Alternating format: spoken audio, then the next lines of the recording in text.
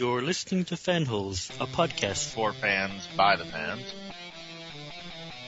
Secret Brothers. I have clinical. You guys are like wasting my time right now. Hey baby, what's going on? This is my microphone voice. Where do you buy those at? I need one. Yeah, I don't know what the fuck is going on.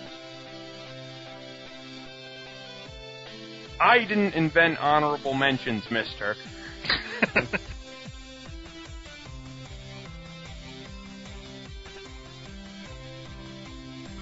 I have a headset. It looks way cool. You should all be jealous. We are. I'm with Mike on that one. I'm a woman! It is our show. It's called Fanholes, not, what you guys want. We do a podcast? What the fuck?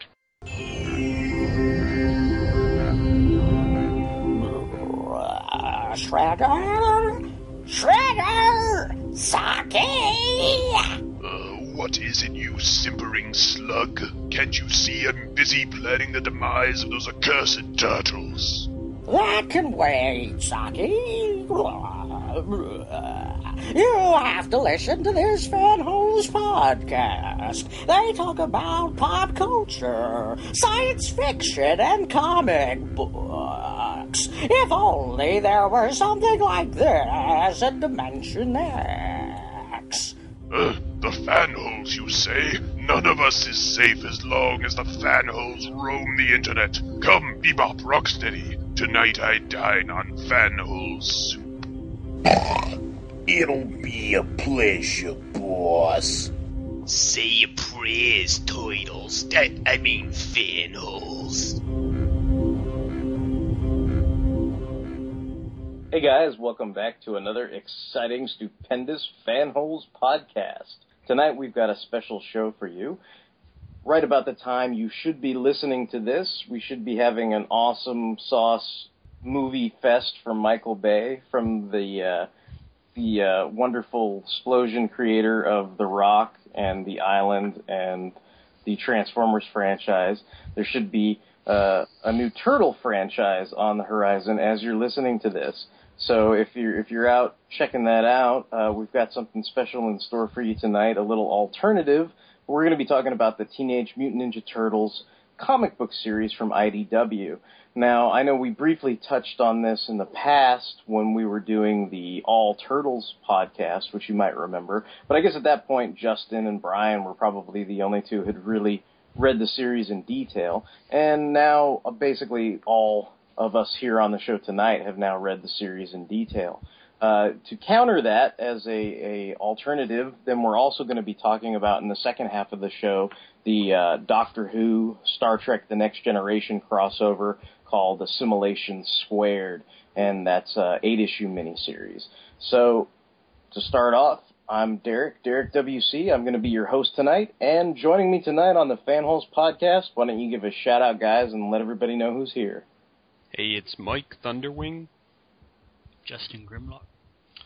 And Tony Chainclaw. I want to go ahead and do a disclaimer tonight. It's going to be really weird for me and Mike to be talking about IDW comics that don't have transforming robots. It's very true. Very true.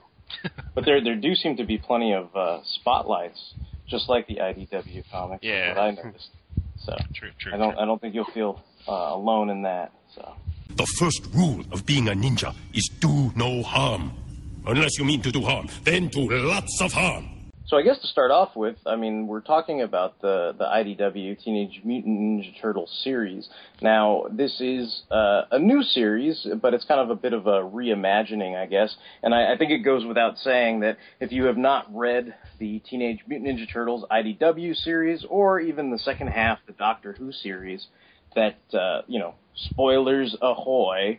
So don't get all grumpy when we tell you that, Slash rode a pink elephant into the Shredder's hideout and, killed, I don't know, somebody or other, because we're going to go there. So, but it is created, I guess one of the original creators of the Teenage Mutant Ninja Turtles is Kevin Eastman, who apparently is, helping out with the plot. And then he actually did pencil a couple issues, and supposedly he's also kind of helping out with the page layouts and stuff. But I was talking to Justin about that last night, though. I kind of wonder how much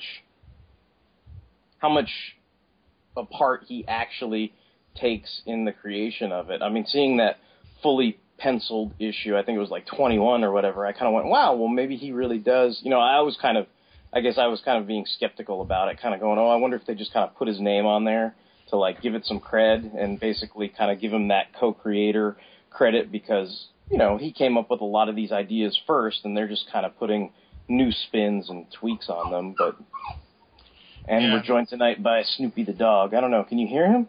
Yeah. It's okay. Yeah, so I feel bad about that, but I got to look out for Snoopy the dog, who is totally into Teenage Mutant Ninja Turtles, apparently. Oh, yeah. And obviously Laird is not credited anywhere on there, so.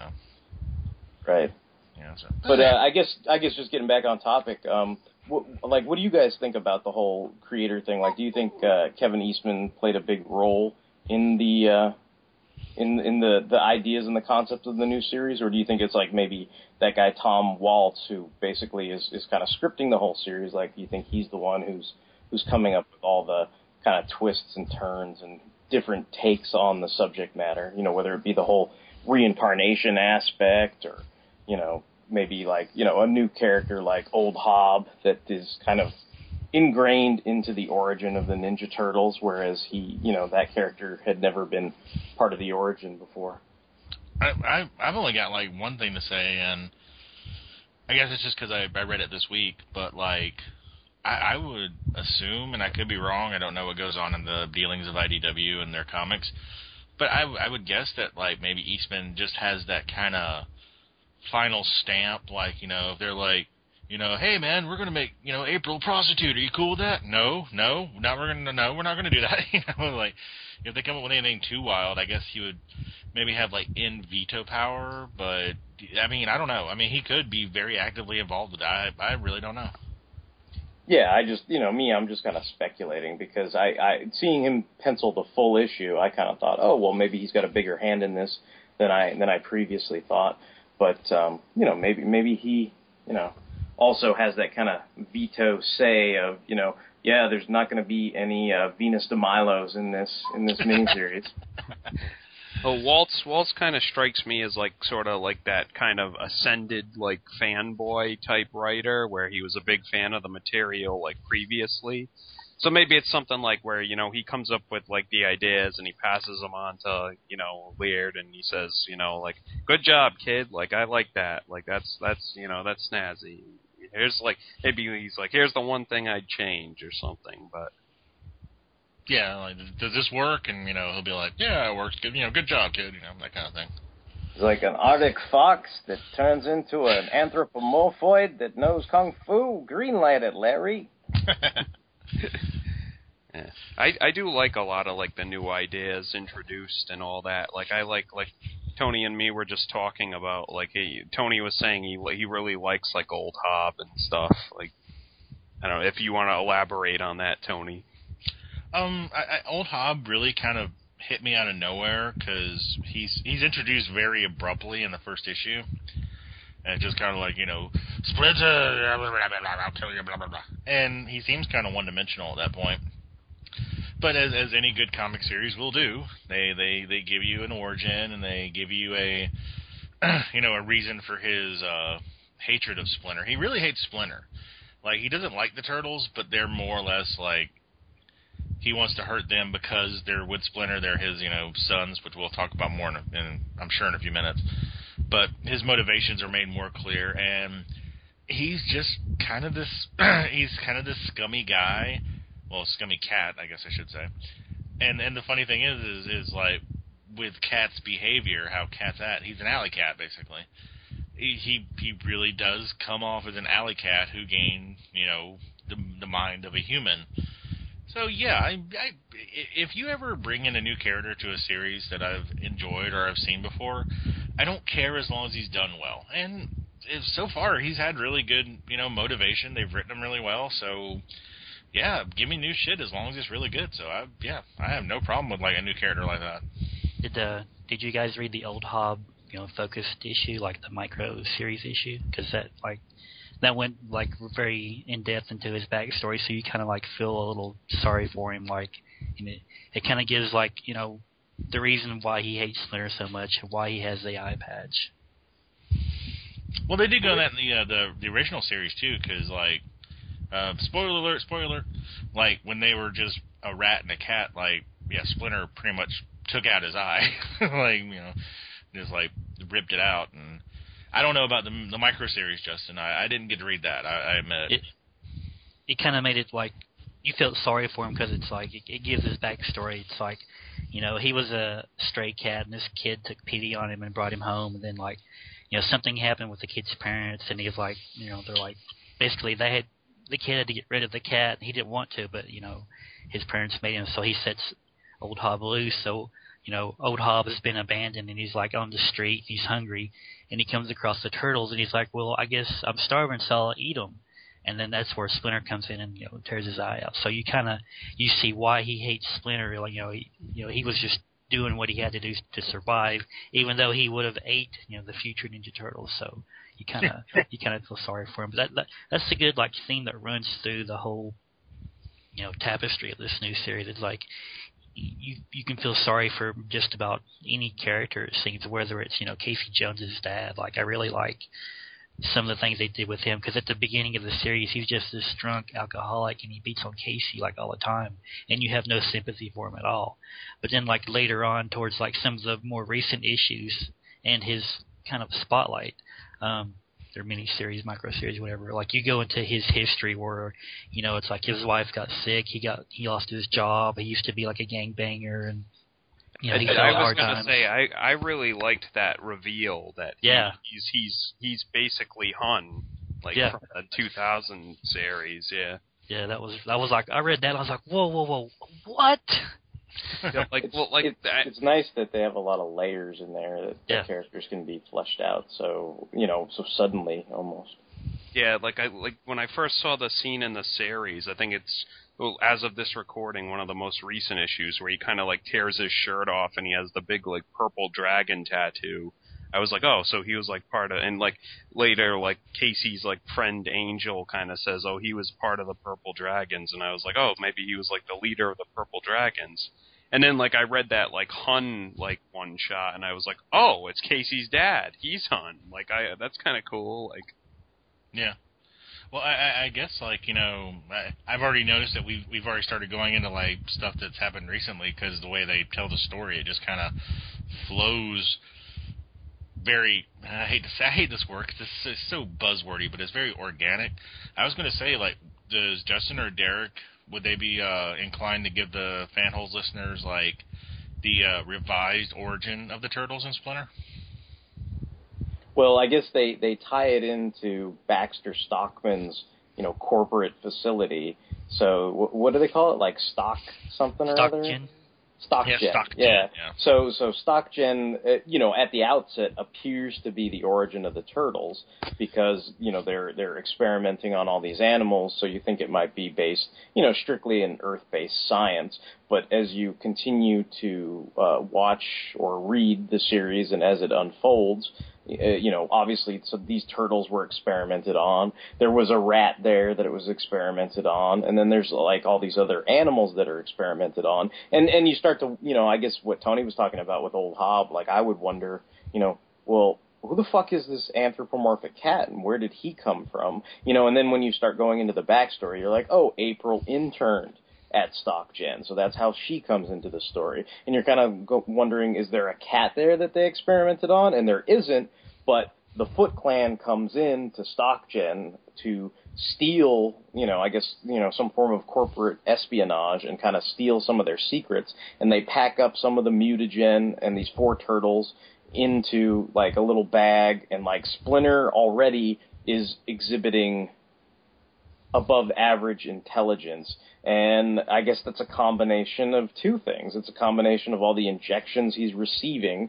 which, I guess turn all these animals, into, higher developed beings, like human basic, like, human being status, brains, but also, I guess there's the, the whole spoiler alert, which we talked about on the other podcast for a little bit, is that the turtle's origin is strongly tied to Hamato Yoshi's past life. So there's also an aspect of reincarnation to the turtle's origin, where Hamato Yoshi faced off against Oroku Saki, and they had this kind of big hierarchical fight in the Foot Clan, where Oroku Saki's like, yeah, we're just going to go in and wipe out this entire village, and consequences be damned, and fuck everybody who lives there. And Hamato Yoshi's kind of like, well, wait, like, we can kill this bad person, but we don't have to, like, kill all the women and children, and, we don't have to be like Anakin Skywalker and be like, oh, gotta kill them all, or whatever.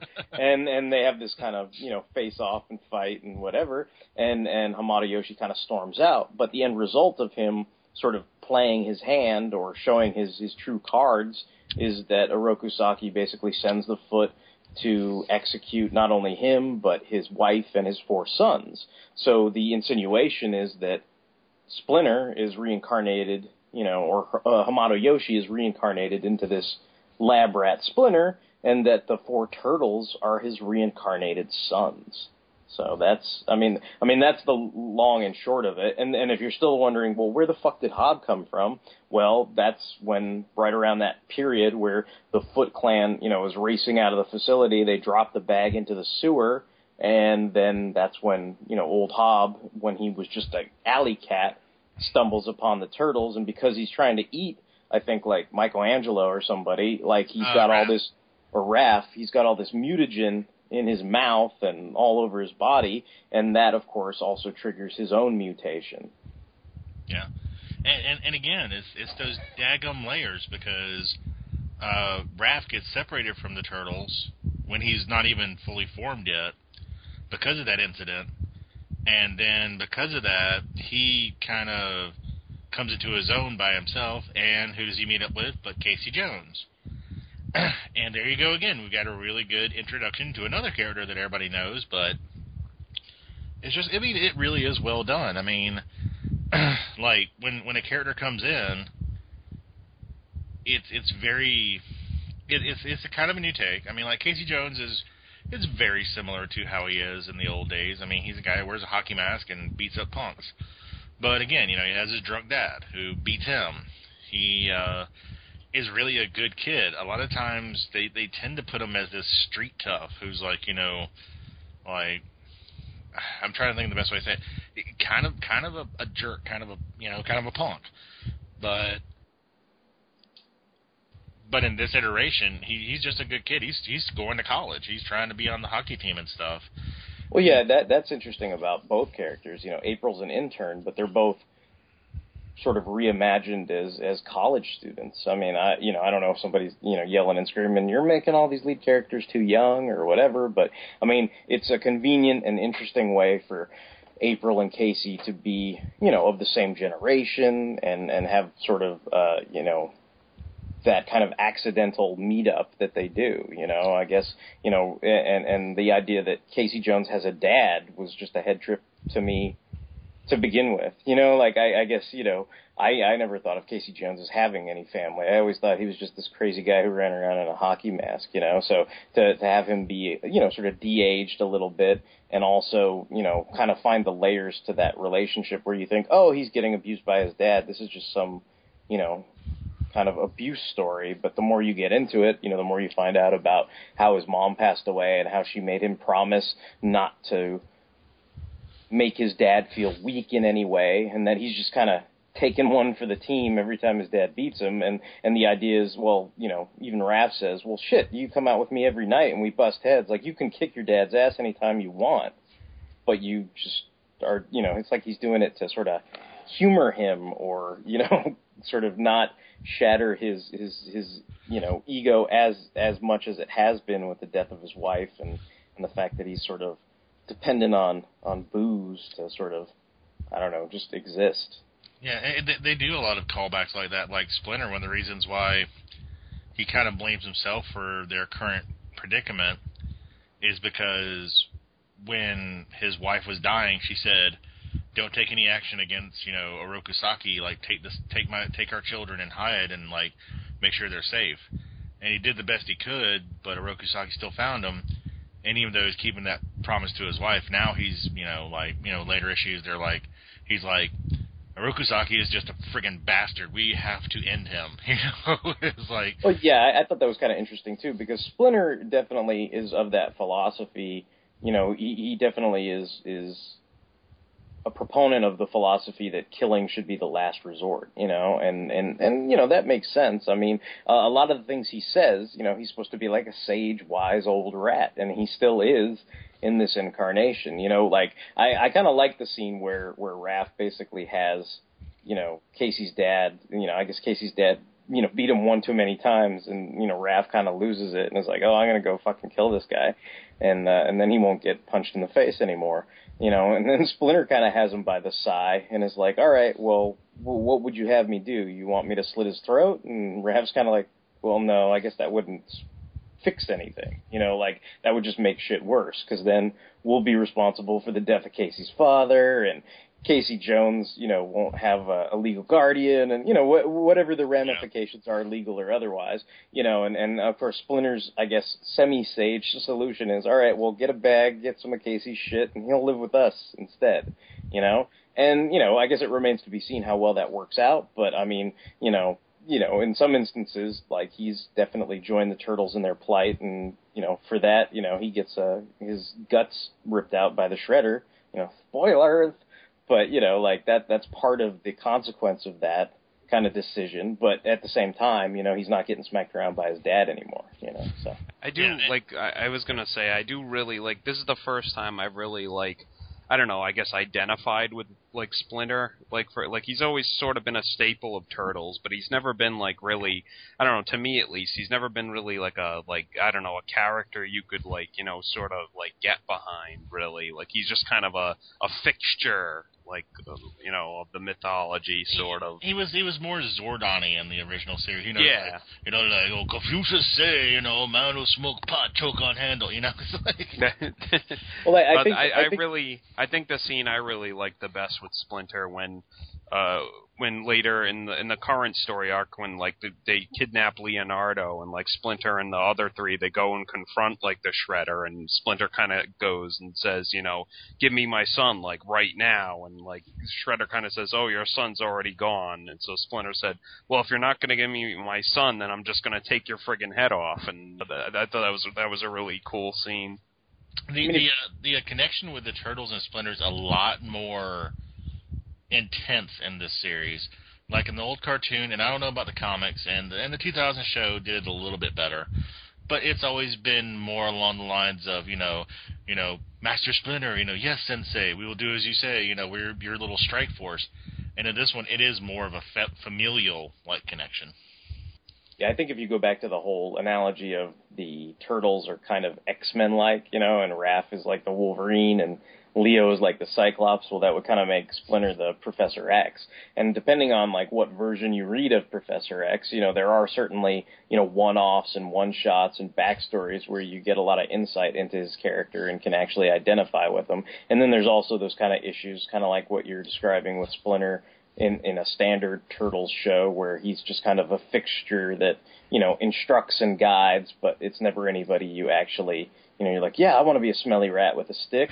Yeah, it's never that kind of thing. But I think, I guess with the micro series or, spotlights, I mean, that's pretty much what they are, that you kind of have to read. I mean, that's the only other thing I was going to say about it was, as I was going through the series, I was kind of like, oh, this is pretty cool and everything. But, right around when I got to, issue 9 and I think issue 12, because a lot of the spotlights take place in between those issues, it was just every 5 minutes you'd be like, and read a panel, and it'd be Raph would be like, let's go bust some heads. Remember when Raph busted some heads in this spotlight? And then it'd be like, hey, Leo did blah blah blah. And remember when Leo did this in the Leo micro thing? And then it'd be like blah blah blah blah blah. And remember when Michelangelo met that cat lady? Go see, and I went, all right, fuck you, fine. I'm gonna go read the fucking micro series, So I ended up reading quite a few of those. But in the Splinter issue, it actually, speaking of sort of identifying with him or giving him more of a backstory,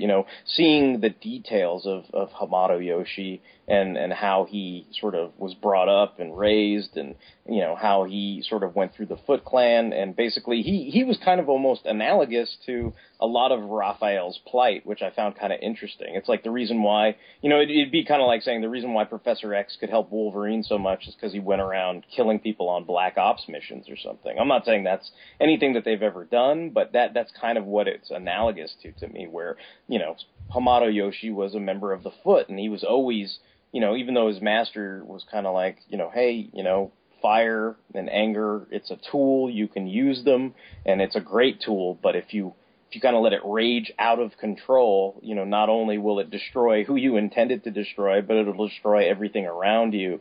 And, and so they go into how, his wife is the one who kind of centers him, and then, of course it's all sad and tragic because she gets taken away, and, the whole 9 yards, with the whole reincarnated thing. And I was kind of wondering, like, I think it might be kind of cool if they actually introduce a character that is the wife reincarnated at some point during this run. Yeah. I don't know if anybody thought of that, but I thought that might be kind of like a big page-turner shocker, like, hey, I'm a flamingo and I'm your wife, or, like whatever the fuck it turns out to be, but, I was just gonna say really quick before you moved off, like, the X-Men metaphor, I kind of like how now it's, like, they started to do, it's like Leo and Donatello at odds instead of Leo and Raphael, so it's kind of like Cyclops and Beast are at odds instead of Cyclops and Wolverine. Yeah, it's science versus mysticism, yeah.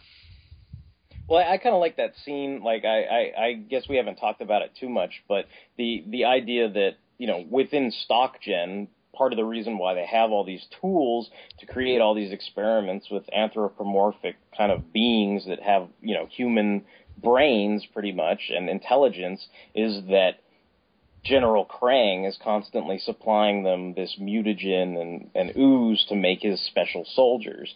And, I guess the idea is what they eventually reveal is, General Krang is from Dimension X, kind of like the cartoon. And like the cartoon, there's all these kind of neutrino insurgents that are trying to, like, bomb the shit out of him or whatever and do all these, like, sneaky kind of, terrorist attacks on him. And Krang is just basically trying to, like, wipe out all the neutrinos because he thinks he's going to make a new Utrom homeworld or what have you. But I will say one thing, like, not to steal a line from Transformers Generation 2, but about all the characters, this is not your father's Krang. He's really, he's a bastard, and he's, like, competent, and he's not just like, like when his people tell him, like, General Krang, we failed, he's not like, I'm so angry. He's very, very evil.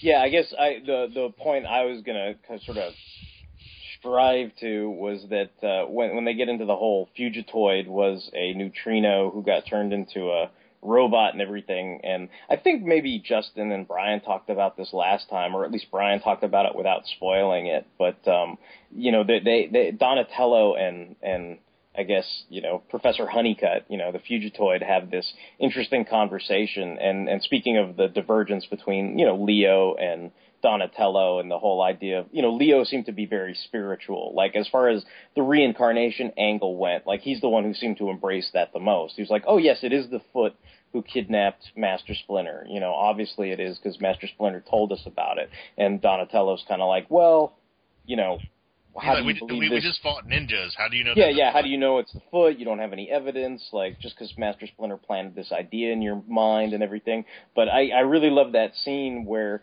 he's talking to Honeycutt and they're talking about that angle, that reincarnation, and how can you prove that? Like how can you have empirical evidence and stuff like that? But Honeycutt's kind of response to it is, well, you don't have any evidence that it's not true either. So it'd be, it's like, Donatello's original thought is like, it may be, he's like, well, that's crazy to believe something that you don't have any empirical evidence for. And Honeycutt's kind of response is, well, it might be crazy to believe something that you don't have any evidence that it can't happen. And that just kind of, he's got this look on his face like his mind is like totally blown. You know, like, I never fucking thought of that before. That's a brand new I did idea. also like that whole like explanation like Honeycutt had with like about the teleporters, where he's like, you know, it makes a copy of our body, and he was like, how do we know like we're the same person? Like, is it because our souls actually like, you know, remain intact during the journey, or do we know about this? But you know, yeah, and he makes the same argument for himself. He's like, I transform my mind into a robot body, but I still feel like me. I'm still Honeycutt. I'm not just, you know, a robot who talks like Honeycutt, you know? Yeah, and so there's a lot of, you know, heavy emphasis on sort of the spiritual angle of things, even inclusive of, you know, scientific empirical evidence or what have you. But I thought that was a pretty standout conversation between the two guys. Yeah, there's a lot of good stuff like that in the series, as far as just like not making it so cut and dried. You know, I like the fact that the turtles argue, but when they argue, it's not just like, you know, I get the last slice of pizza. No, you don't. You know, it's actual. Well, yeah, it does seem to be a lot heavier, and I kind of like how, you know, I guess maybe with the cartoons, sometimes the heavy arguments, like Mike was saying, come between Raphael and Leonardo sometimes, but usually, you know, Donatello's a little non-confrontational in the cartoons, and Mikey's just always like, hey, man, let's have fun. But I kind of like that, like, sometimes Mikey will be like, hey, you two, like, knock this shit the fuck off. Like, this is dumb. Why are you guys fighting when, you know, Leo's out there maybe dying? Like, we gotta, you know, stop fucking around and, you know, get the business. Michelangelo is still kind of goofy, but is played more that he's an optimist in this, instead of just being stupid, you know? Like, instead of just being like, you know, derp-a-dur, he's more just trying to be like, I'm trying to think of the best way. He likes the idea of being a hero. He's kind of like pure-hearted and like naive almost. Yeah. Like he makes buddies with Slash. Like, I really liked that. Yeah, and like, you know, and it's really funny because him and Donatello actually have a weird bond that was never really done any before, and it's because Mikey likes science fiction and comic books and stuff, and Donatello likes science. So, like, with comics and stuff and, like, technical stuff, like, Donnie is like, ooh, it's a robot. It's really, like, you know, fascinating, these components and everything. And Michelangelo's like, it's a robot. That's really friggin' cool. And they, like, bond over that, you know?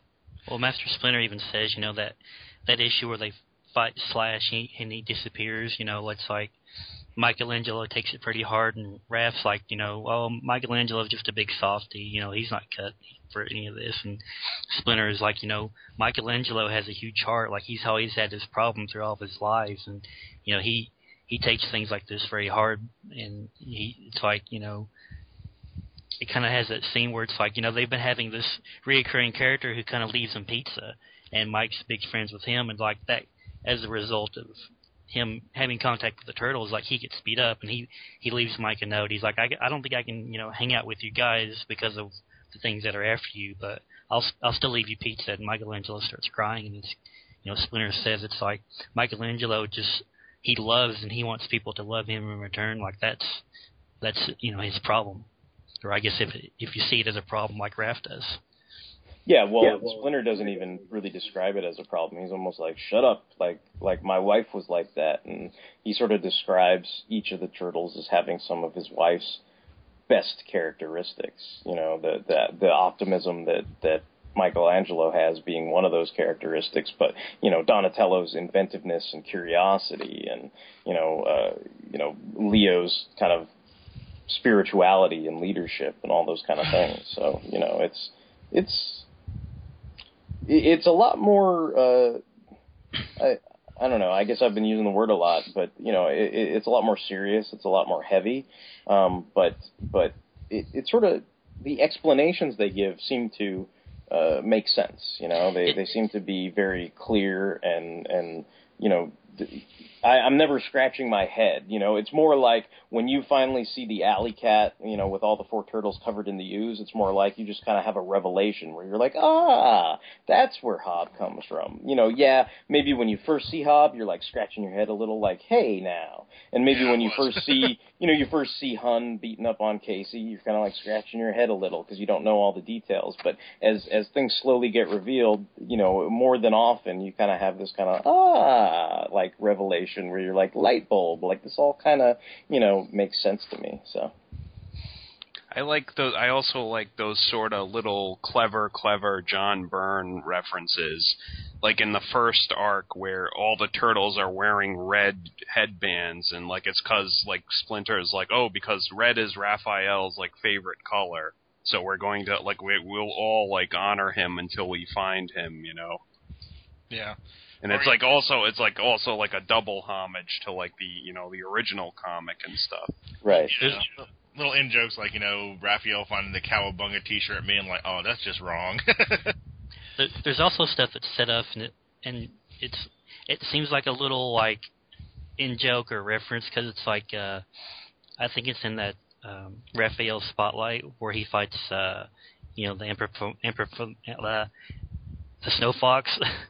And you see, like, these gangsters or thugs or whatever. Yeah.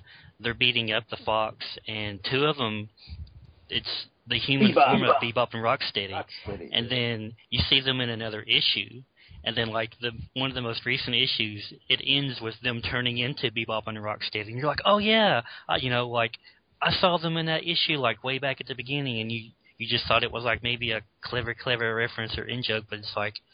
they use that. I like stuff like that. Well, I mean, one of the best ones is Dr. Honeycutt, because he's like Chet something for like issues and issues and issues. Yeah.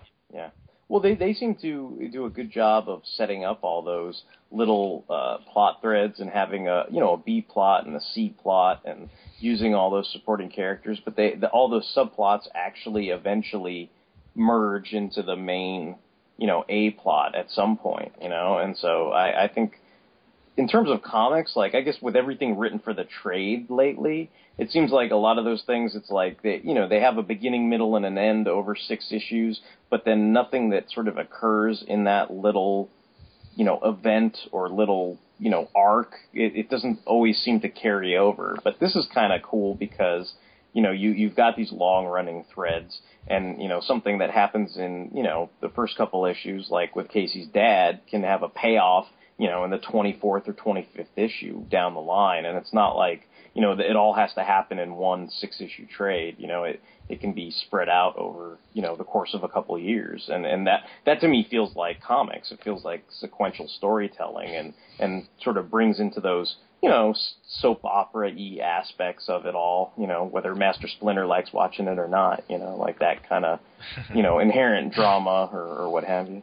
And the thing about it is, it never gets tiresome because, like, the first 4 or 5 issues, the Turtles aren't even together. Raphael's off doing his own thing with Casey.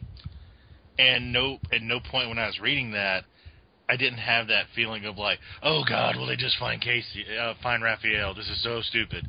I was like totally enjoying that. I like the fact that they weren't just like we're all fighting crime, we're all buddies, we do this from the get go. I like the fact that they did that and it didn't get tiresome at all. It was like when they found Raph, it was a genuinely good moment, and you're like, they found their brother, The thing I liked best, and this will kind of like tie into something Derek and I were talking about last night. It's like when you have like any kind of property that's like very well like remembered with nostalgia or anything, you have fans who are like, man, wouldn't it be cool if you took like He-Man and you made him all like mature and it's like took him back to his Conan roots and he was a badass. Well, the result of that is you get the kind of terrible He-Man comics DC is currently producing. Like those are not Tulsa Doom Skeletor. It's like, well, this is kind of what you want and this is what you got, and it's not good. And it's like, I'm sure there are Turtle fans out there who are like, the true Turtles are like the original comics Turtles. They may not care for like any iterations of the cartoons, but like this is a very well written, competent Turtles, like universe. Like, it's great. It's mature. It doesn't talk down to you. Things make sense. You don't have like, you don't have like Skeletor doing this. Why is he doing that? Because it's cool, and he did it in the old show. It's like there's rationale and reasoning, and that's what I like about it. It's not like those Thundercats comics or like the first Dreamwave Transformers comics where it's like, blood and gore, Well, it's not that mature in the sense of mature for like a 14-year-old teenager where mature equals blood and guts and maybe sex and things like that. It's to me it seems like it's a mature comic, but it's well thought out. All the plot threads are cleverly crafted, and you are definitely interested in reading the adventures of these characters that more than likely you've experienced this all before. I mean, currently, the current arc is very similar to City at War. I mean, you've got a big gang war on the horizon. But the way these things are set up, there's so many different factions. Maybe the Purple Dragons will make a comeback. You got Old Hob trying to form his band of mutants. You got the Turtles on one hand, and then you got Orokusaki and the Foot Clan with Karai. And then, of course, spoiler of spoilers, but it's on Justin's avatar, so I think we can discuss this. But Leonardo goes all Don Johnson at the end of Miami Vice. He gets brainwashed, and he's basically, Shredder's Chunin, which I guess tantamount to his right-hand man. The only reason why I know how to say Chunin is because it's on fucking Naruto, but I don't really know what it means or the significance of it all, other than, now he's Shredder's number 2. But even that was started like a couple issues back. That's how they do that. They do a really good job with that. It seems like I think it's always like a popular trope to make like the straight-laced leader guy go dark at some point or something. Robin Teen Titans never. Yeah, Robin Teen Titans, like Prowl recently in Transformers. Cyclops has never gone bad ever. He never turned into Cyclops Apocalypse. Is always. He never became leader of the Phoenix Five. He's always been a goody-goody, cotton candy, straight-laced hero. Like Wesley Wyndham Price on Angel. Like it seems like a really you get these straight-laced guys, and then they push them too far, or they just get brainwashed into being like dark and stuff. But I like the most recent issues. But Justin, is Leonardo's headband slashes? I don't think it's slashes. I think it's something maybe Shredder gave him. Yeah, Shredder when he's in the process of brainwashing him, I guess part of the physicality of rejecting Splinter is in these kind of dream sequences of brainwashing. He removes the blue headband and kind of is like, I'm done with you, and then he, takes on this dark headband, which is provided to him by Shredder. So the idea is that's his master, so he's going to wear his master's colors. It's almost like a Foot headband, since all the Foot Clan are, black covered ninjas or whatever. So he has this black headband, as he's now, one of the Foot. I wasn't sure about that either, because that issue where they first fight Slash, Leo thinks Leo thinks he's killed him, so he's kind of contemplating the black headband. Oh, okay, I see. Yeah. Okay. Yeah, I just wonder. That is a pretty cool picture, though. I know you can't see it, listeners, but Leo's all kind of in red, Shredder-ish armor and looking kind of all badass. This is something I was hoping they were going to do in the first season of the 2004 series, because if you remember back, it's Shredder kind of introduces himself to Leo, and he makes Leo think for several episodes that the Foot Clan are good, and Leo is kind of flirting with the idea of maybe helping them or something. And I was like, wouldn't it be cool if they turned Leo evil and he had to fight the other turtles and all this stuff? But they didn't go that direction, so I was a little disappointed. But when they did it in this comic, and they gave him this, kind of a badass suit and a black headband and stuff, I was like, man, they finally used that idea. This is pretty awesome. Yeah, it's really funny too, because if you know a little bit about Turtles history outside of the cartoon, Karai was always his number one. That was his daughter and stuff. And in this series, he's just no, you're not ready.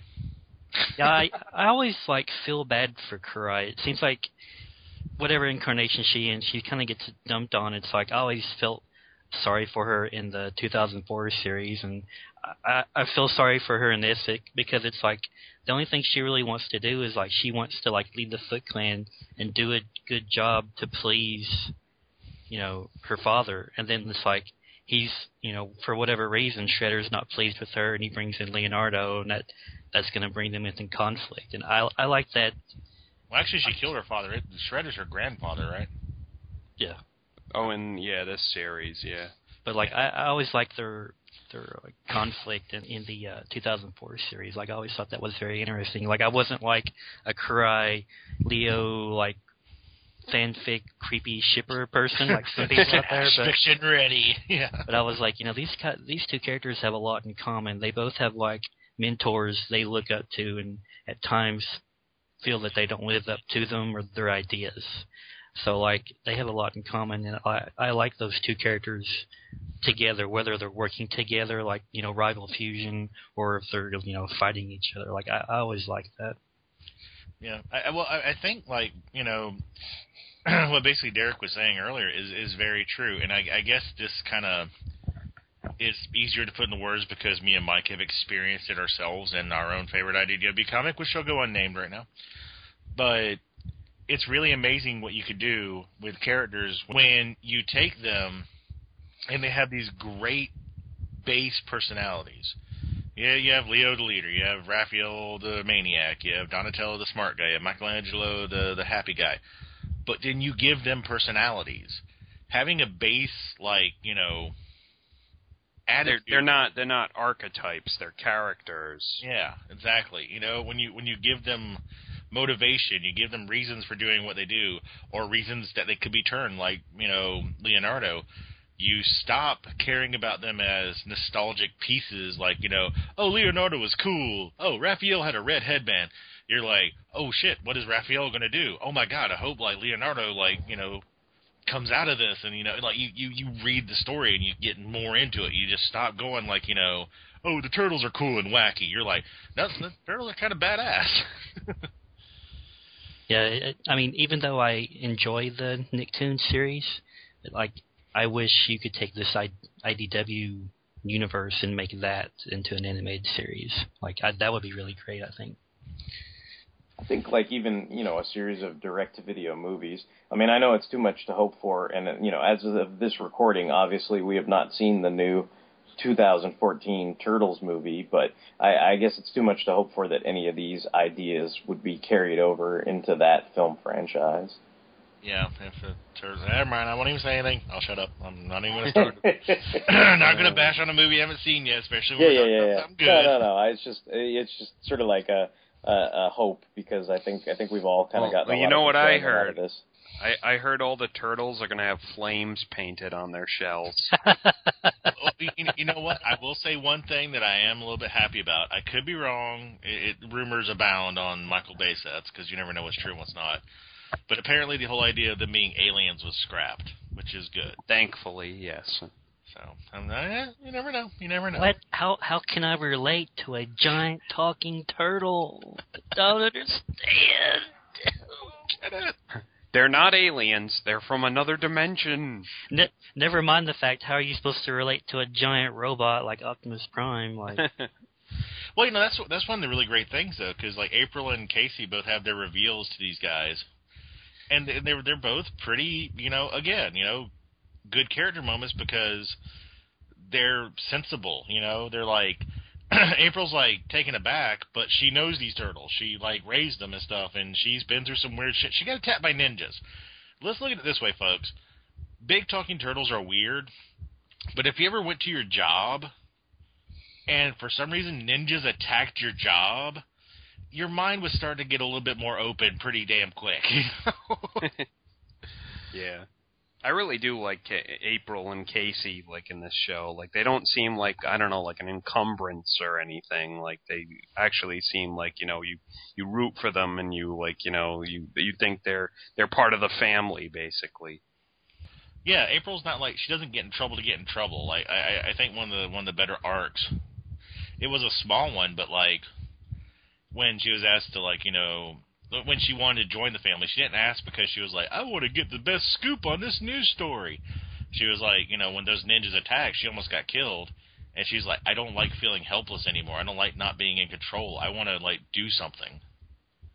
And that would be a logical response from anybody. Nobody likes losing control of their life. Nobody likes the idea of, if they get attacked, they would just be helpless and get their butt kicked. So it's like, okay, yeah, I'm on board with this, So as far as I'm concerned, I know Justin may have more to say about it than I do, but I was not expecting a whole lot. I've never been a huge Turtle fan. I like them. I like the characters, but I really like this series so far. I'm really impressed with it. Now that I've tracked everything down and gotten caught up, I'm definitely gonna follow it month to month from now on.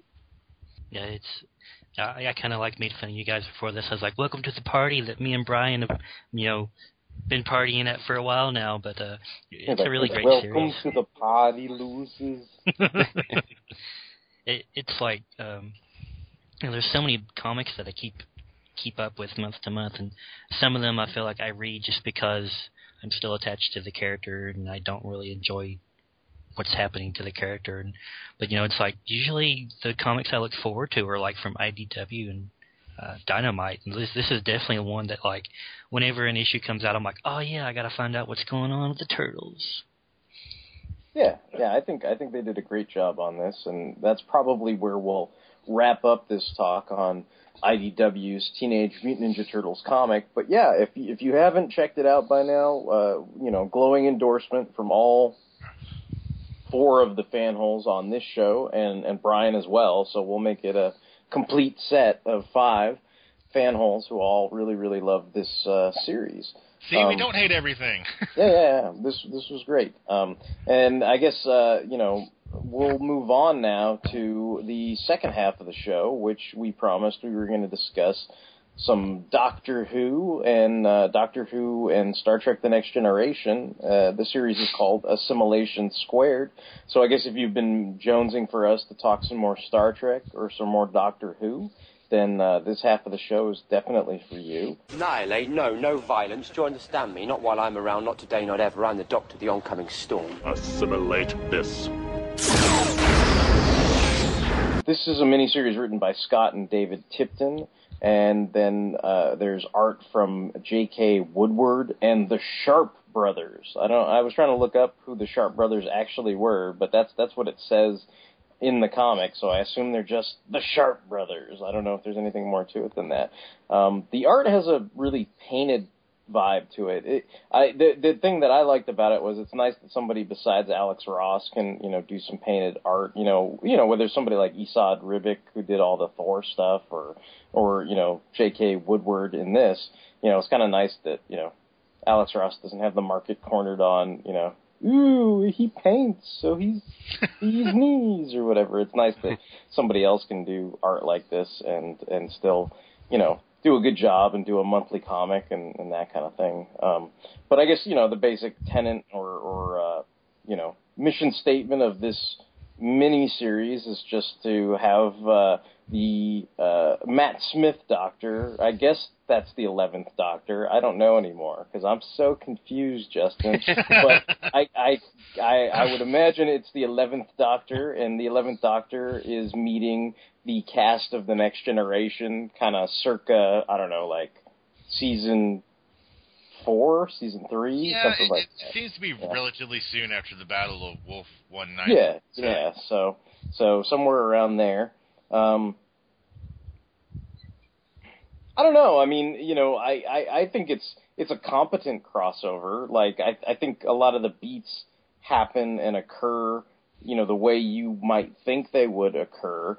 I think just reviewing this a second time, I had not watched much of the Matt Smith Doctor Who series when I originally read this, maybe, way back on the previous Doctor Who podcast, and I mentioned it was one of the earliest Doctor Who comics I even looked at. So this time around, I did notice some more nuances, with the character of Rory. I didn't really understand that Rory had been a Roman soldier for thousands and thousands of years. So when there's that scene where he is basically talking to, Roman soldiers and riding a chariot and everything at the beginning, I think when I initially looked at that, I was just kind of like, what the fuck is, whatever, he's riding a chariot, okay, yeah, sure. But this time around, it kind of made a little more sense to me because I sort of had that basis or that backstory. I was kind of like, oh, okay, yeah, he should know how to ride a chariot, I suppose, and he should know how to finagle other Roman soldiers because he was one for so long. So, like, there was some more layered nuance to the Doctor Who half of it for me when I was kind of just reviewing it a second time for this show. But what did everybody else think about it? I know Tony has seen some Doctor Who, but he hasn't watched that much of the Matt Smith series. And I know Mike has probably never seen any Doctor Who, but I know he's a fan of the Next Generation. So I'm just kind of curious what your guys' take on the whole thing is. Well, I went first last time, so I'll let either Mike or Justin go first this time. Well, I'll just say that, like, I've only seen, like a handful of Doctor Who episodes, like, but I'm pretty, like, they did a good job of, like, sort of initiating, like, any, like, noobs into, like, the whole concept and everything. Like, I mean, I understood, like, I'm not exactly a noob. Like, I understand, like, Doctor Who's whole thing, and, like I knew, like, from talking with you guys, I knew what, like, the Cybermen were and all that, so, and I was kind of like, oh, yeah, they kind of, like, you know, no, it only makes sense that they fight the Borg, or, you know, they team up with the Borg initially and stuff. So, like, I think they did a good job of easing you into that. And, like, I basically thought, like you said, Derek, it was, like, competent. Like, I don't think it was, like, anything, like, super special or anything, but, you know, I liked everyone in it, and I didn't have any major problems or anything. The only problem I'd have is, like, I don't know if I liked the art. Like, I don't know, me and Tony were talking, like, earlier before the show where we were like, man, it seemed like every picture of all the Next Generation people were, like, was, like, swiped from, like, production stills or something. Or, like, you know, just traced off, like, screenshots from the TV show or something. So are you saying this guy's like the Greg Land of, like, painted comics? Yeah, I don't know. I don't know. It just seemed that way. And then every so often, like, when you'd have to have a expression that, like, there probably wasn't any reference for, like, especially with Matt Hill's, like, Doctor Who, it seemed like his expressions were, like, super cartoony in comparison to, like, you know, like, more realistic, like, looking, like, portrayals of, like, real actors and stuff. So yeah, I could see what you're saying. Like, it seemed kind of jarring sometimes. Yeah, because you had, like, 7 seasons of TNG and, like, 2 or 3 of Doctor Who. So. With Matt Smith, anyway. But I did like the one issue where they went back to the original series too. Yeah, that was probably, like, the highlight for me, and especially because by that point, I think even I talked about this on the Doctor Who podcast that me and Justin and Tony did, but I think I enjoyed that the most because I was probably in the perfect frame of reference because I had just seen some Tom Baker Doctor Who's, so I was familiar with that version of the Doctor, so I could appreciate that as a, you know, ooh, like, it's an old Doctor, neato. And, you know, of course, I'm always happy to see the original crew. But the other thing for me that I will bitch about for a little bit, because now it's slightly ruined, but at the time I was all happy because Captain Kirk, like, drop kicks a fucking Cyberman, and I'm like, yeah, Captain Kirk, drop kick that motherfucker. I did laugh at that scene because it was like Captain Kirk, like, create a distraction. He was like, well, all right, and then the very next panel is him, like, drop kicking Cyberman. Yeah, I love that, but I was just kind of like, to me, like, at that point, I think all I had seen was, like, Neil Gaiman Cybermen that were, like, really, really awesome and badass. So I'm like, of course Kirk can drop kick, like, badass Cybermen. But then, like, now I've seen, like, more of the Tennant series. I've actually seen, like, the whole new series, and I'm like, the Cybermen on that are lame, so I hope, like, Kirk didn't, like, dropkick a lameoid Cyberman. Like, I hope it was, like, a badass one or something. The classic ones. Yeah, I know Justin has a lot more Doctor Who knowledge, so I guess I'll go next since I am more TNG and a little Doctor Who knowledge. I echo Mike's thoughts on the art. Really hit or miss. Like sometimes Picard looked chubby for some reason, like he was bloated or something. And he was getting those X-Men screenshots instead of Star Trek: The Next Generation. Yeah, exactly. Just sometimes he just looked a little off. But, like, I mean, there's a lot of good setups here and there. I like the fact that Doctor Who arrives on the holodeck, and that's where he meets the Enterprise crew, but he doesn't know that first. He's just like, there's a robot in San Francisco in 1908 or whatever. And that's kind of cool. Well, actually, 1940 something is Dixon Hill, but that was kind of cool. You know, I mean, I appreciated like that little. There's a lot of good little nods. I'll give the series that, but some of it is kind of weird. Like, I mean, at one point, like Picard is like, you know, they find out the Cybermen have turned against the Borg, and they're like going to go like, you know, destroy them and, you know, take over everything, and that's fine. You know, I mean, whatever, you know, move the story along. But Picard is like, you know, the line must be drawn here, you know, and then like, you know, Doctor Who is he's like, let them die. Yeah, and it just kind of basically comes on to like at first Doctor and then like Amy just pretty much more or less going, come on, you know. No, Amy was probably going, come on, come on. It just, I don't know, it just seemed like Picard did a 180 really quick. He was just like, I will not do this. They should deserve to die after what they did to me. Are you sure? Well, since you put it that way. You know? It's just like, I know they've got 8 issues and they got to kind of wrap it up, you know, to get this stuff going and everything. And I understand those caveats, but it seemed a little quick. The Cybermen and the Borg stuff, as far as the artwork, I will give them that. Those looked really good. Those, I don't know if they just like drawing robots more, or half-robot people, but I really like those. The ships looked really crappy. I didn't like any of the ships that were painted. I don't know why. They just looked off. Storyline-wise, though, as far as a full story, as far as reading it all, it was okay. It was competent, you know, like everybody else said. It was not blowing my mind. I wasn't like, this is the best Star Trek and Doctor Who story ever.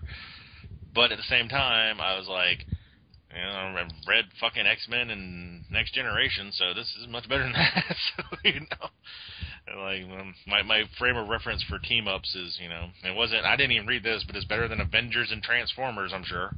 So, I didn't mind it, you know. I guess the best thing I can say about it, besides that it was competent, which isn't really a glowing review, it at least did come off like a Doctor Who and TNG team up. The character beats, like you said, Derek, were pretty on.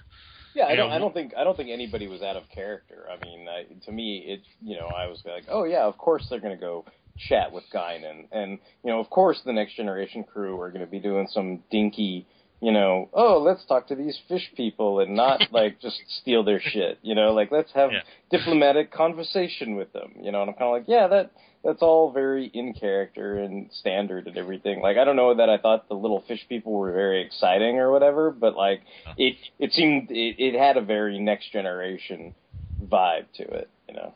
Know who I felt bad for was the friggin' security team that went in with Worf, because, like, it must always suck to be under Worf's command, because he's kind of like, you know, we're going to run in there and shoot everyone. Try not to get shot. Like, and like 2 minutes later, it's like everyone's dead except Worf.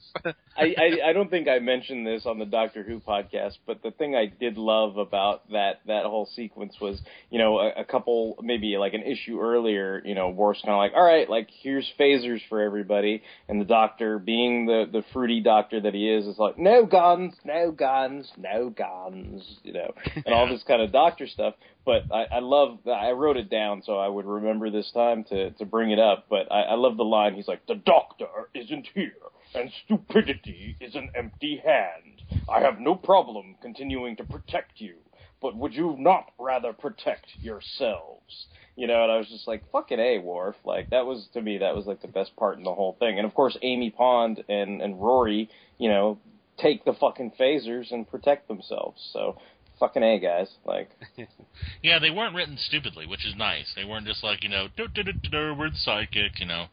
No, that was good. I like that, too. But I was like, of course the fucking guys with no names, like, they can't fight as well as Worf, so they get fucking, like, knifed in the back and stuff. But it's like, you know, it's like Worf's just like, you know, they're like, there's like 20-something Cybermen in this room. What should we do, Commander Worf? And he's like, we're going to run in there, like, no protection and shoot everything. I'm sure we'll be fine. You know? I'm going to go to that door and fire my phaser so hard. Yeah. But yeah. You're like, no, Cupcake's descendant, no. I guess the only thing that I would say is, since I am not as familiar with Matt Smith, I've seen a couple of his episodes as the Doctor. I guess I will just end it with, not bad. Was it good? It was good. I mean, it didn't offend me. I wasn't like, Doctor Who and TNG is ruined forever. I wasn't anything like that. Didn't piss me off. However, would I what's the best way to say this? Would I at the end of the year, if you're like, hey Tony, what were the 10 best series you read this year? It wouldn't fall into that category. It wouldn't be one of those comics where I'd be like, oh, you have to read this. And people would be like, hey, I saw this on the newsstand. Should I read it? I'd be like, yeah, you can pick it up. It just wouldn't come to mind as something that is a must-read. But I felt it was rather disappointing. Like you guys have said, I wasn't a big fan of the art either. I did like the art in the Kirk Fourth Doctor flashback. That was really well done because it was traditional and not painted. But I think out of all of us, all four of us liked the flashback. That was our favorite part. Yeah, that was the only issue where at the end I was like, yeah, that was pretty good. But kind of like Mike said, it's most of the panels of whether it was Picard or whatever felt like it was a lift from a screenshot or a production photo or something. I felt the same way reading it, and I can tell you a lot of those Matt Smith, Amy Pond photos or close-ups, those were taken from production stills too. So I felt it was kind of cheap. I don't know, but certain sequences, like Tony said, stood out, the Borg Cyberman stuff and the attack on Delta in the very first issue. I thought that was really well painted, but some of the static scenes of this talking on the Enterprise bridge or in the TARDIS, I didn't really. I don't know. They were too much. Look at my avatar. You can't tell me that Riker's smirk wasn't directly lifted from an episode of Beyond Belief. Is it real, or am I just lying? We'll find out.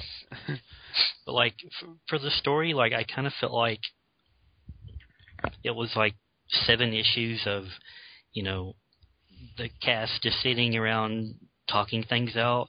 It felt like a really slow episode of TNG, and I felt not one I would rewatch. I'm going to be ooh, I'm going to rewatch the one where Troy's a Romulan. Yeah, that's a good one to rewatch. You're oh, it's the one where everyone's having REM nightmares and Counselor Troy's floating through the cloud thingy. I don't really want to watch that one. That's what this felt like. Dark.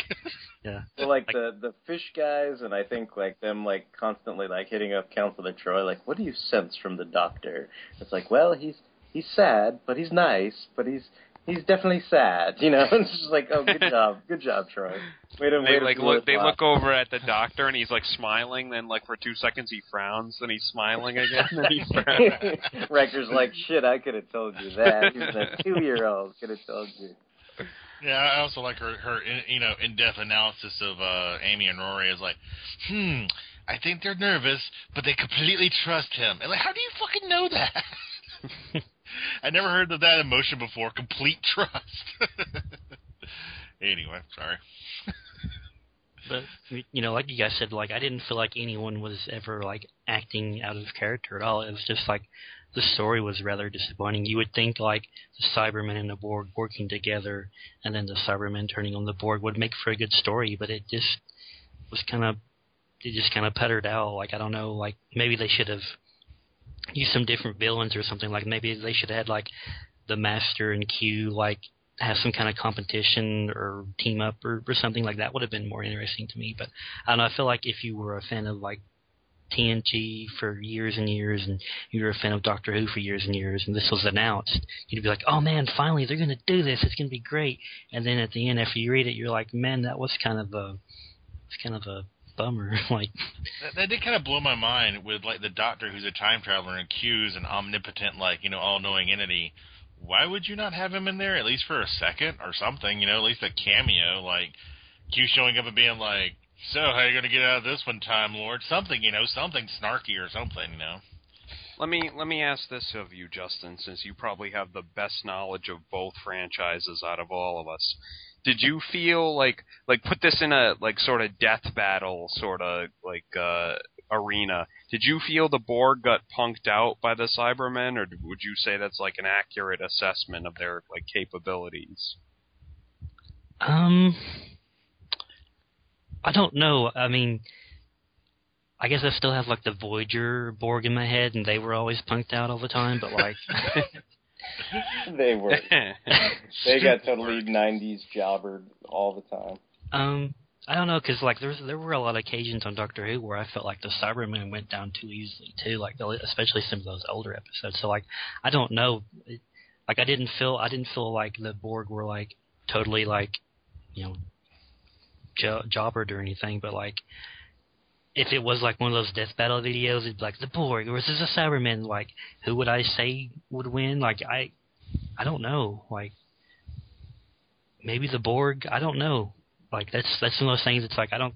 Even though like I might have the most knowledge of the two franchises, you know, among us. Like, I don't know that even. I guess like, I feel like it's asking like you're looking at like different versions of Superman when it comes to the Cybermen, and like if it's the Superman the animated series version of Superman, well then yeah, he's gonna jobber because he gets electrocuted and goes and like can't lift cranes and shit like that. And I kind of feel that way about like the Tennant era Cybermen, because I was watching all these episodes and all they do is kind of run around or like delete. And I'm like, what, you can't kick those guys' ass? Like they can't even like walk in a straight fucking line, much less kick anybody's ass, you know? But then like you watch like the Neil Gaiman Cybermen, and these guys like they have super fucking speed and they're choking motherfuckers and they're assaulting fucking castles, and you're like, holy shit, like these guys are fucking serious fucking business, you know? But it's like, you know, in the Tennant thing, it was like, I thought the Daleks, like, trash talk the fucking Cybermen, because there's this funny ass scene where it's like they're like, what are you gonna do, bitch? And they're like, well, why don't we team up? And he's like, no, we can't team up. And it's like, well, we're gonna fight then. And then they say something like, I forget what like the trash talk is, but he's like, you know, what are you good at? And he's like, well, I know what you're good at. And he's like, what's that? You're good at dying, you know? And that's what the Daleks say. Of course, it's a lot more annoying because they're like, you are good at dying, or whatever the fuck they say. But it's just like total like trash talk. And like after that, like I don't know, it's like I had like mad respect for Cybermen at some point, but like seeing more of them, it's kind of like a Boba Fett Darth Maul thing where like the more I see, like now I'm like, oh, I'm not sure if they're as awesome as I thought they were. So, but yeah, it's like this version of the Borg we're seeing. It's like when they show up on TNG, they're always a big deal. It's like, oh man, we gotta like do something. You know, it's like, oh, well, Q saved us. Oh, we barely got out of this one because we saved Picard. And it's like, oh, we're gonna send Hugh against him or whatever. And it's like they show up, it's a big deal. Not so later on. But that's the version you got in this comic, and then like the version of Cybermen in this comic, it looks like it's the Tennant ones, and you know they are kind of a pushover, so it's like you got the two pussy versions. No, like, are you saying the Borg or the TNG ones? Yeah, the TNG Borg, like I think they would handily beat the Tennant era Cybermen. Okay. So like maybe in that respect, I could see like them being, you know, kind of like they got the short end of the stick because those Tennant Cybermen aren't very much of anything. Yeah. At least it wasn't Voyager Borg, you know. Like, we got outspotted by old Janeway. And species 64, 79, 37, 76, or whatever their name is. Smushy heads. Yeah. Weird. They were supposed to, like, they talked about doing a sequel to this, but, like, IDW no longer has the rights to Doctor Who, so we probably won't see any kind of, like, sequel. Oh, okay. Who has the right? Does anybody have the rights to Doctor Who comics right now? I think they're called Titan Books, and they're like, you know, centered in the UK. I think they do make some sort of like Doctor Who books or magazines, but I don't think they ever made any Doctor Who comics. So. Okay. All right. Well, I mean, I guess that unless anybody has any last words on Assimilation Squared, I think we'll move on to Awesome Thing of the Week.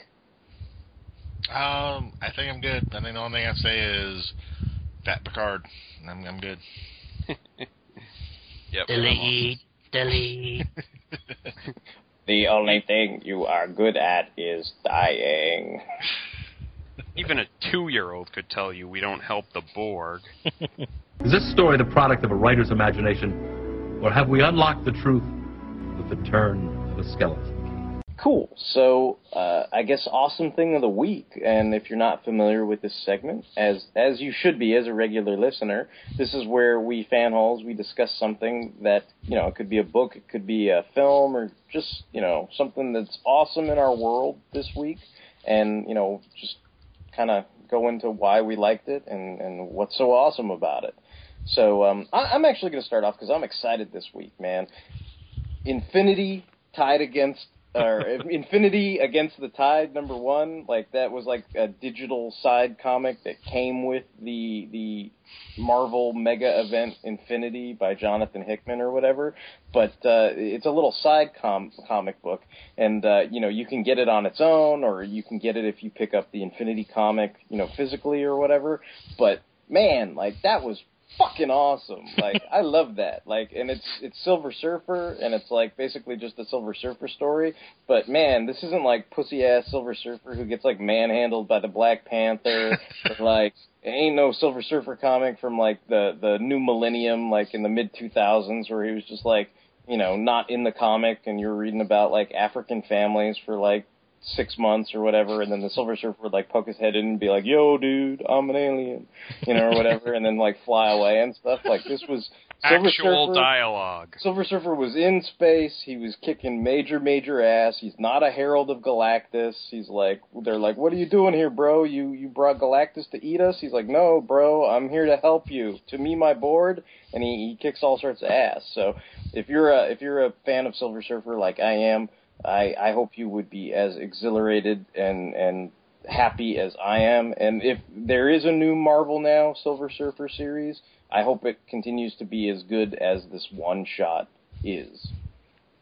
That's my awesome thing. So, yeah. Anybody else who wants to chime in or whatnot? How about you, Mike? What was your awesome thing this week? I watched, by the time I guess this airs, maybe it'll actually be dubbed, but I watched the Dragon Ball Z movie, the Battle of the Gods, I think it was called, and I liked it. I mean, it kind of, I thought it was kind of different for a, Dragon Ball movie. It was more similar to, that reunion special they had a few years ago, instead of, traditional, Dragon Ball Z movie. There was, plenty of action towards the end, but, the first hour or so was kind of, more comedy and just kind of crazy Dragon Ball stuff that I really thought was kind of hilarious. Especially anything Vegeta did was pretty hilarious in that movie. Where he the god who appears, who is called Bills, is so fearsome and destructive that even Vegeta's pissing his pants.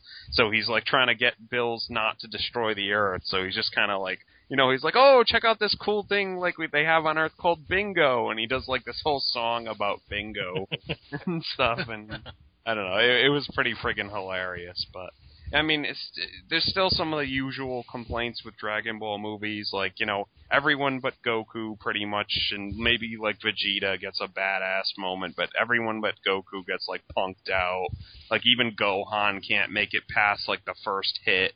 And everyone's interchangeable after that when it comes to combat.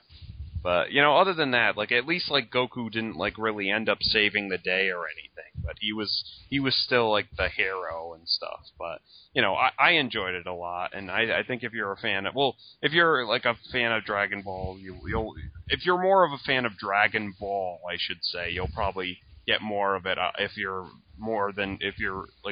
not just a fan of Dragon Ball Z and tons of meaningless action stacked on top of itself in a row. But I guess what I'm saying is I liked it.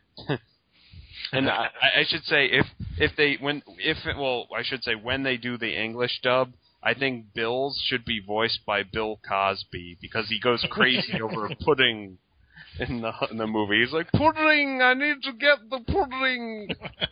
I'm sure Funimation will get right on that. They'll get right on talking to Bill Cosby's people right away. Has that previous special? That previous special hasn't even been dubbed yet. I wonder if I don't know what's taking them so long. I don't know if they don't have the rights to it. Yeah, maybe they have to pay for it or something. Yeah, you know, get the rights to it. But I don't know. I enjoyed that too, so I wish that I'd buy that if it came out on DVD. But cool. All right. Well, how about you, Mr. Tony Jackson? What is your awesome thing to share with the Fanholes listeners this week? I've got two. One's just minor, but I guess my main one. I will plug this. This is an open forum, so I am currently doing a wrestling podcast with a friend of mine named Jan. He lives in Canada. The mystical land of Canada? Yes. The Great White what? No, he lives in the Great White North. Me and him are longtime wrestling fans. He posts regularly on the Bot Talk forum we have mentioned many times on this podcast. And I decided to do a wrestling podcast. And the fact of the matter is a lot of guys who are on the Fanholes are not huge wrestling fans, and the ones who have watched wrestling, like Justin, are not really current fans who watch it all the time. So I was like, who can I get? So I got my friend Jan, and we've got 2 shows out already. Big ups to my good friend Derek, who's with us right now, for editing the latest episode because I had some issues. So thank you very much for that, Derek. And thank you. Yeah, if you like wrestling, if you want to hear us babble on about stuff, they're usually shorter shows than what we do. Not because we don't have a lot to say, but, you know, it's 2 guys talking about wrestling. We don't have as much in-depth detail. We don't have, we usually do recaps and all that good stuff. So I'm excited about it. I'm really happy with how it's turned out so far. 2 good shows. If you want to look it up, it's on canaminfection.podbean.com. Just go to that website, and you'll see me and Jan talking about wrestling. My lesser, not as important thing, I guess you would say, is, well, my God, how many times can I, just babble on about this damn comic, Mike?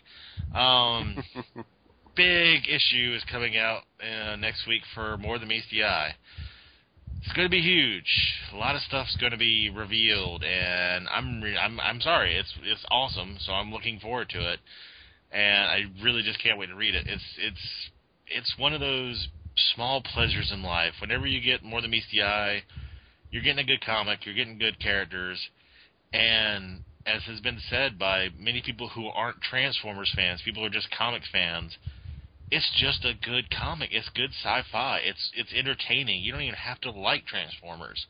If you like people who write comics well, has good art, and a story that pulls you in, you really got to get into this. Dark Cybertron is coming soon. This is leading up to it. So right now it's is it Go Back to the Light or Fall into the Light? Remain in Light. Remain in Light is the current storyline. It's just, you know, I can't really put into words how much. Yeah, it's been great so far, and so hopefully, the last part doesn't. I don't think it will, but you never know. But I hope the last part maintains the same quality. Yeah, it hasn't let me down yet, so I have strong hope it will not let me down this time. So yeah, listen to the new podcast I got going on if you'd like. I'd appreciate it. Me and Jan both would, and More Than Meets the Eye. Seriously, folks, pick it up. It's worth it. So a lot of IDW love in this entire podcast.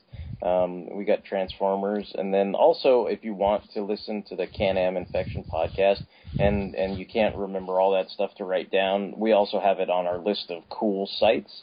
So if you're on our fanholespodcast.blogspot.com, you could just go to the right, and it's listed in alphabetical order under the Can-Am Infection podcast, so it's down by the T's, so you can just click on that link too, and it'll take you to the Podbean link as well. So I guess that leaves us with Mr. Justin. What's going on in your world this week, and what is awesome about it? I have 2 things. One is actually related to something we talked about. I finally, after looking at it for several months now, I finally picked up one of the Nicktoons styled Ninja Turtle figures. I picked up Michelangelo, who, if you'll remember from our other podcast, is my favorite Ninja Turtle. And it's a pretty cool little figure. It's I was actually surprised by the amount of articulation it had. I guess I was thinking back to the previous turtle lines who didn't have a whole lot of articulation. It's a really cool figure, and it kind of if you remember the OG turtle figures had that little weapons rack where you could tear off the accessories. These have that kind of same thing too, which I thought was kind of neat. And it's a neat little figure, so I'll probably get the other 3 turtles here in a little bit. My other thing is also action figure related. I picked up another SH Figuarts. This is one of my favorite Kamen Riders. I got Kamen Rider V3, and who's the 3rd Kamen Rider, and he, like most Figuarts, he comes with a multitude of accessories, whether it's different hands for different poses and different stuff, different scarves you can put on his back. So it's you've got a static one or one that's fluttering in the breeze or whatever. So I'm really pleased with it. It's really good, solid representation of that figure, who's one of my favorite riders. So I'm really happy with that. Cool. Sounds very cool. And I don't think you'll have any trouble finding those other 3 turtle figures, because I have to say, distribution from Playmates on that stuff, I don't think I ever walk into a store where I don't see any Turtles product. The only thing that I was wondering was, have you guys seen those little baby versions of the Turtles? Because I've seen one where it's I think it's Leonardo and Donatello in one pack, but I was I wonder if they have baby versions of Raphael and Michelangelo, because I haven't seen that, but I thought those were kind of neat too, so. No, I haven't seen those. No. All I see is the commercials for those damn oversized turtles all the damn time. Are the ones that shoot pizzas out of their chest or whatever it does? No, they're I guess 10 or 12 inches tall, and you can open up their shell and they have all their weapons in their back. And they actually try to play it off in the commercial now the supersized turtles are here to fight, and they're fighting against the small figures for the villains. And I'm that never happened.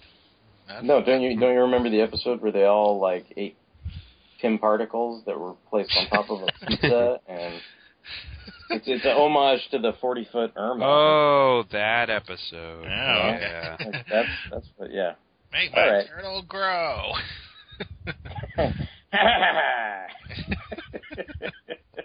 Yeah, awesome. Well, yeah, okay, so that's our podcast for tonight. If you have any comments, questions, criticisms, suggestions, you can feel free to email us at fanholespodcast@gmail.com, or, we can charge you $0.25 and you can send it to us as well. But yeah, feel free to email us at fanholespodcast@gmail.com. You can check us out on the Blogspot, on the Twitter, on the Facebook. Again, thank you to all the people who are always listening and tuning in, whether you make comments on, the Batok forums, or you make comments on, the emails, or just give us likes on every release, all the pages and everything. Obviously, Jan is one of those people who's always liking our shows. Boov, who does the RPG blogs for us and everything, he's always liking our shows, and we're always happy to get new content from him. And then, everybody else who likes, on the Facebook page, we appreciate it. So continue to listen, continue to like, and until the next time, this is going to be Derek WC, signing off. It's Mike Thunderwing. Justin Grimlock. Tony Chanclaw, and speaking of Boov, Mystery Science Theater 3K the movie. You happy now? We talked about it. We finally mentioned it. We talked about it. Peace!